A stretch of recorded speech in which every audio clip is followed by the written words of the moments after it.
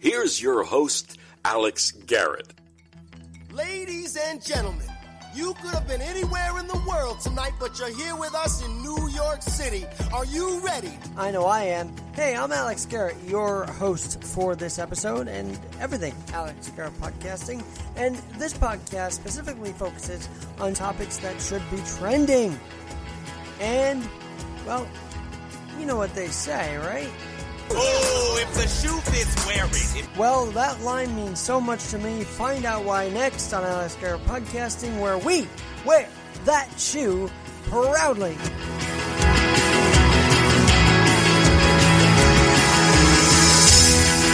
This is another edition of Adapting with Alex. I don't know, it's just weird to me that the moving of a laptop from one studio to another to work in multiple spaces led me to this idea, but here we are. And I think talking about adaptation, talking about adapting, is one of the more feasible things to talk about because I'm connected in that adaptive world, and someone joining me right now is in that world, Mr. Anthony Fitzgerald, who runs an adaptive sports program. But firstly, Anthony, thanks for joining me. Thanks for having me, Alex. I'm glad to be on with you. Now, I've known you for many years at the Fitzgerald School, Joe Salonica and the whole crew. But firstly, tell us your story and what adaptation means to you. Well, Alex, whenever someone asks me to tell my story, I'm going to begin with I was born and raised in Floral Park, Long Island, New York. And up until the age of 26, I had a pretty normal life and childhood. At the age of 26, I was paralyzed in a car accident, July 16th, 1987. Paralyzed from the waist down. I had a severed aorta. The steering wheel went through my chest. The fatality rate at the time for people with that type of accident was like 98%. Luckily, I had two great doctors. To this day, I'm grateful to, who saved my life. They repaired my aorta, Dr. Wagner and Dr. Misra. Most people who are paralyzed, Alex, it's traumatic accident and they break their back. In my case, the lack of oxygenated blood didn't get to my lower spinal cord, and the whole lower half of my spinal cord suffocated. Okay, it's called ischemia.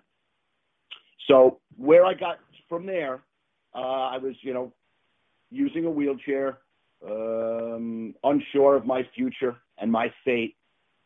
And then by good fortune, I ran into a guy by the name of Bill Lair, who is a alum of Viscardi High School, who told my parents about wheelchair basketball. Now, I was a lousy wheelchair basketball player when my legs worked. And it's ironic to me that wheelchair basketball is the sport that saved my life. And it saved my life because it taught me to adapt, Alex, and it taught me to it let me be with other people who were dealing with similar problems. And so it went from sport to almost like group therapy. Well, and that is an amazing thing. I would say if people don't know about the disabled community, that the sports is alive and well, wouldn't you say? I think that gets a little under coverage, but the sports world of the disabled community is alive and well. Oh, there's no doubt about it. Thank God, due to the intellect of man, our intelligence, our adaptability, our ingenuity, we've been able to compensate for not being able to move lower limbs or other parts of the body by having the right technology. The wheelchairs of old were old clunkers. Wheelchair basketball was founded after World War II, right? Veterans, both on the East and West Coast, started shooting around in their hospital gyms, and they were using these 60-pound clunker wheelchairs, as we call them. Today, they're made of lightweight titanium, composite material, and they're just designed, they're more like go-karts than they are like wheelchairs. Let me ask you this then. Obviously, during COVID, you haven't been able to do... let me break it down for people, by the way. You guys do wheelchair softball, wheelchair basketball, wheelchair ice hockey, too, even if I'm not mistaken. Am I missing anything else? What else do you guys do? Split hockey. Sled hockey. Well, yeah, a lot of the guys play tennis, and sled hockey, as you refer to as wheelchair ice hockey, sled, the Canadians call it sledge with a GD in there. We just call it, Americans shortened it and made it sound faster. And in many ways, we've made the game faster. Our USA team has won the last 3 consecutive gold medals in the U.S. Paralympics. And it's primarily because, well, a large part of it can be attributed to the fact that we have the largest number of double amputees. Less is more. So your arm strength to weight ratio in a hockey sled really works to the advantage of the participant or the player. But sled hockey is where I achieved my greatest success. I got in on the ground floor, and I played for the U.S. Paralympic team in Nagano, Japan, in 1998 as a defenseman. So that's my first love. But the first sport that got me involved in adaptive sports was basketball, because sled hockey hadn't even evolved yet. So yeah, wheelchair sports, wheelchair tennis is big. We're always looking for new sports to participate in. Me and a bunch of the guys from Nassau County on my wheelchair softball team, the Aviators, we do a thing called land crew. We called ourselves the landing crew. And in our wheelchairs, we use 2 hockey sticks with crutch tips at the bottom, and we propel ourselves the way a cross-country skier would on cement, though, on pavement. That's so cool.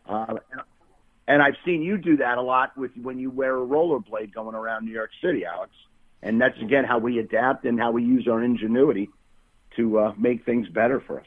Well, one of my classmates, actually, in Queens College, Nikki Nieves, I'm sure you might have heard the name. She's got one arm, and she was on the U.S. Volleyball Paralympic team that won. And that was pretty cool to know someone on that team, the gold medal team. She's great, and hopefully bring her on to this series as well. But now, is there a company name that people can find out more about where they can involve? Obviously, during COVID, and I'm going to ask you about that in a second, but when all of the COVID stuff and we're back out there playing, where can people reach you to get involved? Nassau Aviators, we have a Facebook page, and they can find us through that. My email is fitzy@yahoo.com, Fitzy with a Y. And, yeah, we're always looking for people who want to get out there and be active. You know, we see it as a way to exercise, to be outdoors, to socialize, to give support to other people who are facing the problems that you went through or are still going through. So it's really one big support group where, you know, we just have a great time. We love life. We live life to its fullest. And obviously life was halted, and I'm glad you made the segue. So life was halted for a lot of people, disabled community as well, through COVID. So how did you cope, first of all? How did you adapt to all of this in the beginning of March? Well, COVID delayed the start of our season by a couple of months. And being that it's an outdoor activity, the risk assessment was a little better. But we make sure we keep our distance. We've adapted some of our rules for softball. We play off the base. There's no tag plays involved. Everyone is just staying a little further apart, and that's pretty much how we've adapted. I mean, we're staying 6 feet and we're wearing masks. Not while we're actually playing. Some players choose to. Because Anthony, I did not know that. That is awesome, and I tell you why. In addition to just not stopping life, it's also that, you know, you guys are saying we're not gonna let this stop us. I think that's the most important thing for everybody to remember, right? No doubt about it. No, I can't emphasize that enough. That, listen, God bless and Godspeed all those people who've died, and my heart goes out to them and their families. But the show must go on, and at some point, you know, as people with disabilities, luckily what saved me was my optimism and my positive attitude and my ability to make lemonade out of lemons and twist horrific events, somehow turn them upside down and make life good again. And even in the face of this pandemic, that's exactly what we had to do. we have to stay positive. We cannot be dominated by fear. I'm not saying to cross the street with your eyes closed. Don't be reckless. Be careful. Be cautious. But get out there and enjoy life to its fullest while not endangering anyone else. And that's what we're all about, and that's what we're doing. Now, Positive. you guys play. Are you playing at Citi Field, or where are you guys playing now? Well, we play wheelchair softball at Eisenhower Park in East Meadow, Long Island. Just over the last couple of weeks, we've transitioned to playing football, which of the major sports, hockey, basketball, baseball, football imitates the real game less effectively. All the other sports really imitate it very well. Football, because obviously there's not the physicality involved from a tackling point of view, but there is blocking, and it's about good wheelchair position and good wheelchair maneuverability. So that's what we've transitioned to at this point. Everybody's welcome to come down. We meet Monday nights at around 6 p.m. Oh, we had this conversation in person. I remember that now. I got to get out there one of those days. And even in the cooler days, hopefully you guys keep this going. Anthony, obviously you love sports. And when you say I saw sled hockey, I automatically thought you're an Islander fan and all that. Have you got pro teams involved before? I know you have. So tell us about that.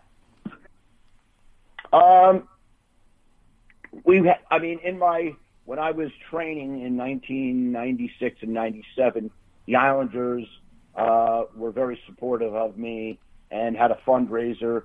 Back then, USA Hockey was not behind the U.S. Paralympic team, and players really almost had to pay their own way. So the Islanders had gotten involved that way. The Islanders are also a big supporter of the Long Island Rough Riders sled hockey team, which practices out of Bethpage, and they're very involved there too. The Rangers have also supported a sled hockey team, the Wheelchair Sports Federation Rangers, which I've been fortunate enough to play with for many, many years.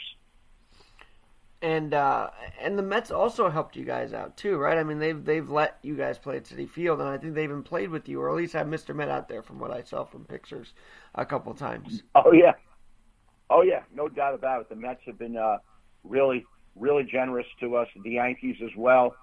And I've had the privilege of wearing Yankee and Met jerseys over the years playing national tournament. We won the national championship in like 2013 as a Mets sponsored team out in Minnesota. So that was a nice, great experience for us.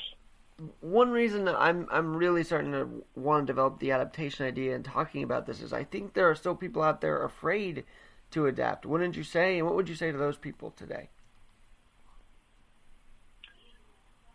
Well, as Benjamin Franklin said, never take counsel of your fears, right? Don't be afraid to try something. It's important to know your limits, but it's also important to push yourself a little out of the comfort zone. Many of the guys on my wheelchair softball team did not want to play sports. There's a negative stigma about having to get into a wheelchair. Oh, I only have a limp, or I'm an amputee and I can walk with crutches. Again, these sports chairs today are more like go-karts. And don't let anything be a barrier, especially fear, to prevent you from getting out there, being active, exercising. Exercise is the only true fountain of youth, along with good nutrition and good rest. You need to get out there, and there's a great support piece and socialization piece to be out there with people, again, fighting similar problem. Anthony, I want to go back to, so you're 26, you have this horrible thing happen, and yet you adapt. How long did it take for you to do that, and then when did you truly become comfortable with yourself to say, yes, I can do this in this kind of state right now? Wow, Alex, that's a heavy, heavy question, and I'm glad you asked that because it took a lot, and it's really a miracle. I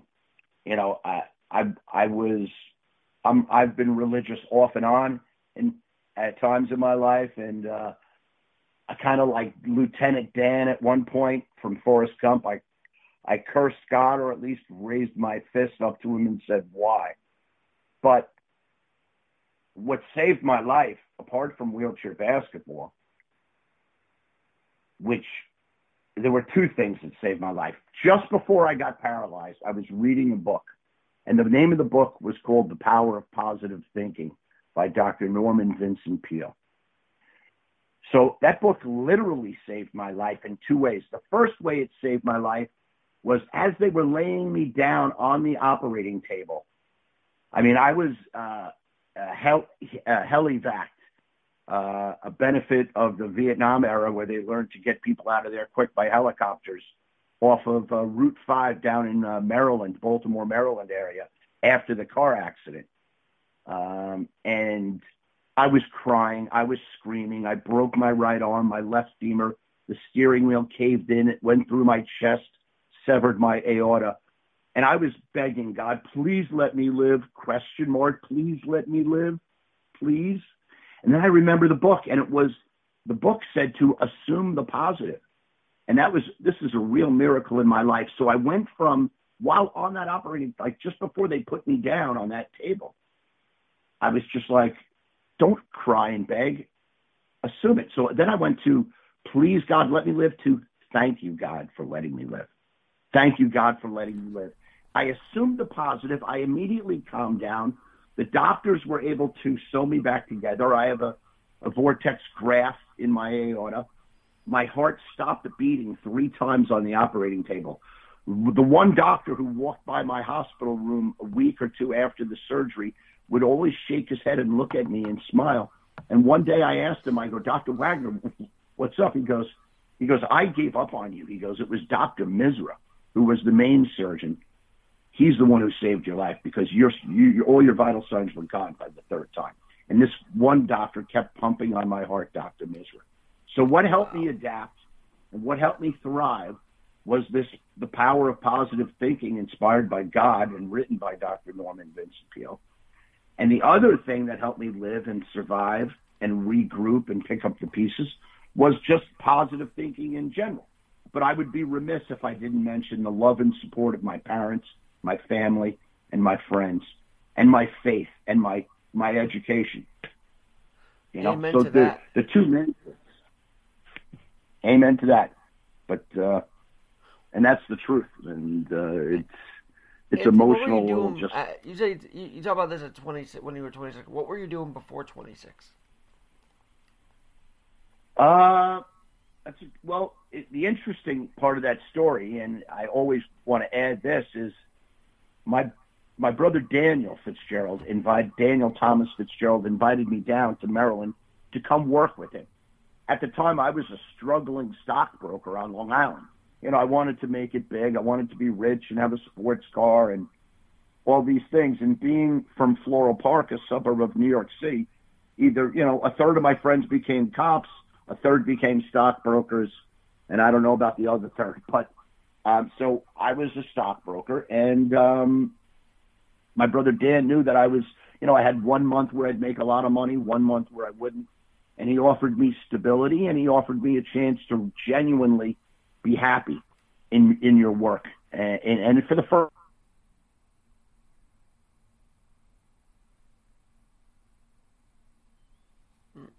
Anthony, did we lose you? Problem with the net. You there? Yeah, I'm here. We just lost you for a minute. I'm here though. I got you. Oh, must have been the cell phone connection. So my brother Dan invited me down to Baltimore, Maryland. That's what I was doing before, and that's what I was doing down there. Sadly, my brother Dan was killed in that car accident on July 16th, 1987.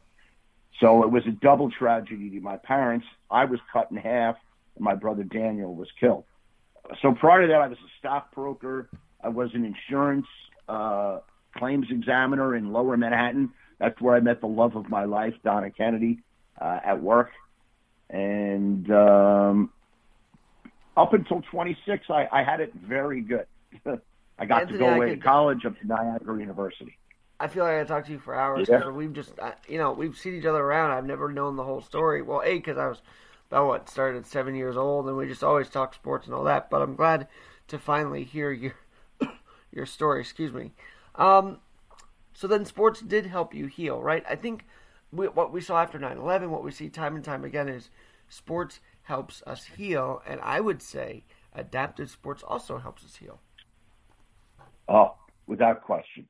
Without question. It's one of our mantras. When we're at our shed in Eisenhower Park for the wheelchair softball team, we're getting people who were recently injured, trying hand cycling. In other words, our motto is we're changing lives, one adaptive sport at a time. I love that mantra, changing life one adaptive sport at a time. And Viscardi does an amazing job. I've had Joe on before with the wheelchair basketball program, with all the different things they do. Are you involved with Viscardi too, or are you just friends with us? Like, do you still have involvement there as well? Well, I used to have a work relationship with. I was the liaison to the Viscardi Center as a representative of New York State, and then I was fortunate enough to be invited down for sports night. And I have helped out. I've helped Joe a little bit in the past. I've been a referee for basketball and things like that. But I'm a big supporter and friend of the center, no doubt. Absolutely, and I miss everybody. Although I love that they're able to do the hybrid. I guess they're in Monday, Wednesday, Thursday or something like that, which is great. I mean, that's, you got to let these kids out of the house, right? So I'm glad they're able to do that for Viscardi in a safe way. And then, with your work, I do want to touch on that for a minute because you are trying to help people adapt to speech and whatnot. So you're a vocational counselor. If you want to talk about that for a bit, I'd love to hear your story on that too and what you do there. Well, yeah, and this ties into the bigger picture of life, right? You want balance in your life, your work, your home life, and work is not just about work. It's about having purpose, about being a productive, contributing member to society, right? That's who we are. So I've recently just retired, and I'm jokingly thinking, I want to become a purpose fulfillment center, because you can help people with disabilities go to work, and that's what I do. I would prefer to help them find their careers, but I would love to help them find their purpose and their meaning in life. And that is a much bigger picture and encompasses, a lot more. And when people talk about, I just want to make a living or it's my livelihood, that really demonstrates the importance of work as a part of life. So when you cut work out by shutting down the economy, which I understand why and why we did it and everything else, but you're really impacting people in a very, severe way that can have profound long-term effects. Absolutely, and I'm sure you've changed many lives as a counselor. Hey, because I also love to talk about the news, and I know you do too, you've been posting a lot about the news lately and everything. I gotta ask, Amy Coney Barrett's probably going to be confirmed today. How big of a role does the Supreme Court play in the disabled community? Do they help us at all? Of course they help us. The ADA just had a big anniversary, right? And we just, I think we just hit 30 years, right? So, the legal system is very important for defending the civil rights law, which is what ADA basically is, to help people with disabilities in all aspects of their life, right? From access to government, access to private facilities, access to employment, access to transportation. I'm proud to say that right across the street from where I live, the Long Island Railroad Station here in Floral Park is about to have 2 brand new elevators completed. And that makes Manhattan just a hop, skip, and a jump away from me. That is so awesome. And by the way, with the ADA, I always advise people, I don't know, maybe you get offended at the term, but I don't like it. I feel like sometimes people might use it to weaponize a business. I don't like that either. So there's got to be a balance. What did you say? Like, you got to be Oh, fair to yeah. the business No, world. of course. And that's, that's the beauty of a universal design or a universal approach. The disabled market or individuals with disabilities, we are consumers, and people want us to have access. So it's good for the economy. It's good for everyone. It's almost an insurance policy for society, because one day, either someone you know or love will be injured, or you yourself will age to the point where you need more accessible, a more accessible environment, right? Absolutely. So, but at the same time, we can't, excuse the pun, cut the legs out from small businesses and have them incur large expenses. But, the average reasonable accommodation is under like $300. So we're That's not going to amazing. really put anyone out. And the demand on larger corporations is exactly that. It's commensurate with the size of the corporation. So the bigger they are, yes, the more the demands the ADA make upon them to make everything fair and level the playing field. One other thing, and I think adaptation, as I'm talking about this, I feel like we all have to work to smash stigmas, because there are those that still exist out there.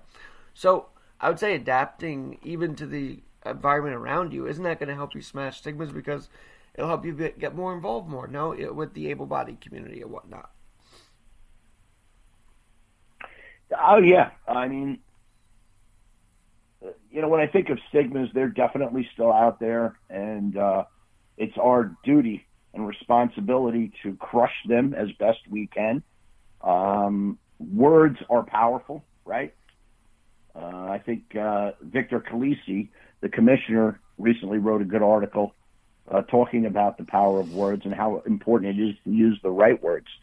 So, yeah, I mean, amongst ourselves on the team, on the sports team, we use some kind of off-color humor to add levity to the situation, to make us laugh a little bit at ourselves and our disabilities, which makes that cross a little easier to bear and to carry when you can laugh at it, even if it's for a split second. But we make sure we're careful around other people, when we're around able-bodied or non-disabled, not to use those kind of jokes, because we don't want them to think it's okay or commonplace. Very true. By all means, we want the world to be a better place. And but no, it's true. And that's the other thing about the community, is that we joke around with each other. I think people who are on the outside looking in don't realize that, or don't think. Well, A, sometimes I feel like they don't think we have humor unless we talk to them. And B, it's just like they really don't know the internal of the community, that we all bust each other's chops anyway. So there's that. Yeah, it's therapeutic. Very therapeutic ball breaking, you call it. I love it. Anthony, well, and actually, this ties into another thing I talked about yesterday, is that for me, when I see someone look at me, I don't care, but I just see that it's like, I gotta say hi, or they're gonna think I'm like just a robot on wheels. That's my mentality. So, I don't know, I just feel like saying hi to people is very important, if you have a different thing than most people. One last thing, though. One thing that people don't know about you, Anthony Fitzgerald. You're asking me? I get what you were saying, Alex, that you say hi to people. I mean, right, there used to be a stereotype about New Yorkers where we're not that friendly, or we don't say hi. I go out of my way to say hi to people. You're right, because sometimes they just stare at us like, wow, you're in a wheelchair. What's up? And I just smile and I say, how you doing? And immediately I want them to know that I'm a person. I'm not just some robot on wheels. I'm a person that talks to people, So that's kind of why I do it too. Yeah, but your form of locomotion through New York City must get a lot of looks, where don't use your crutch tips with a rollerblade. Right? Yeah, I still do. And by the way, I've learned to actually lift up my wheel or crutches and just roll on one leg. I mean, the balancing is just fun. I don't know how I started to do that, but I just do that now for multiple blocks, lifting up my crutches and going. Well, that's great training for sled hockey, and that we're going to recruit you. Guys, they've been trying to get me to, my listeners, they've been trying to do this for years. It's happening again. That's okay. I want to do it though. I want to find time. I'm bringing you in, Alex. I'm bringing you in now. As far as what you want to know, one last thing about me that's unique. Well, that no one knows about though. That you've not told anybody, but you'd want to reveal on this podcast.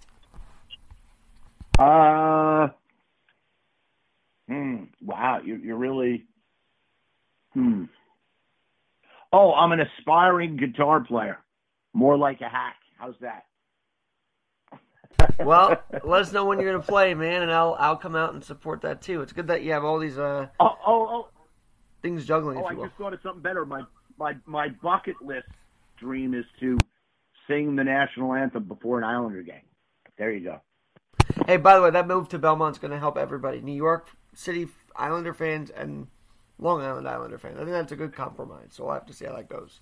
Oh, it's going to be great. It's going to be great. You're a Ranger fan, right, Alex?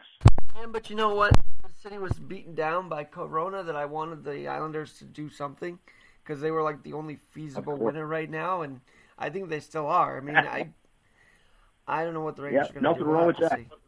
We're going to have to see. But Anthony Fitzgerald, thanks so much for joining Adapting with Alex, and we'll have you again soon. Thank you, Alex. Go get him. Amen to that. I'm Alex Garrett. Come and adapt with me each and every episode.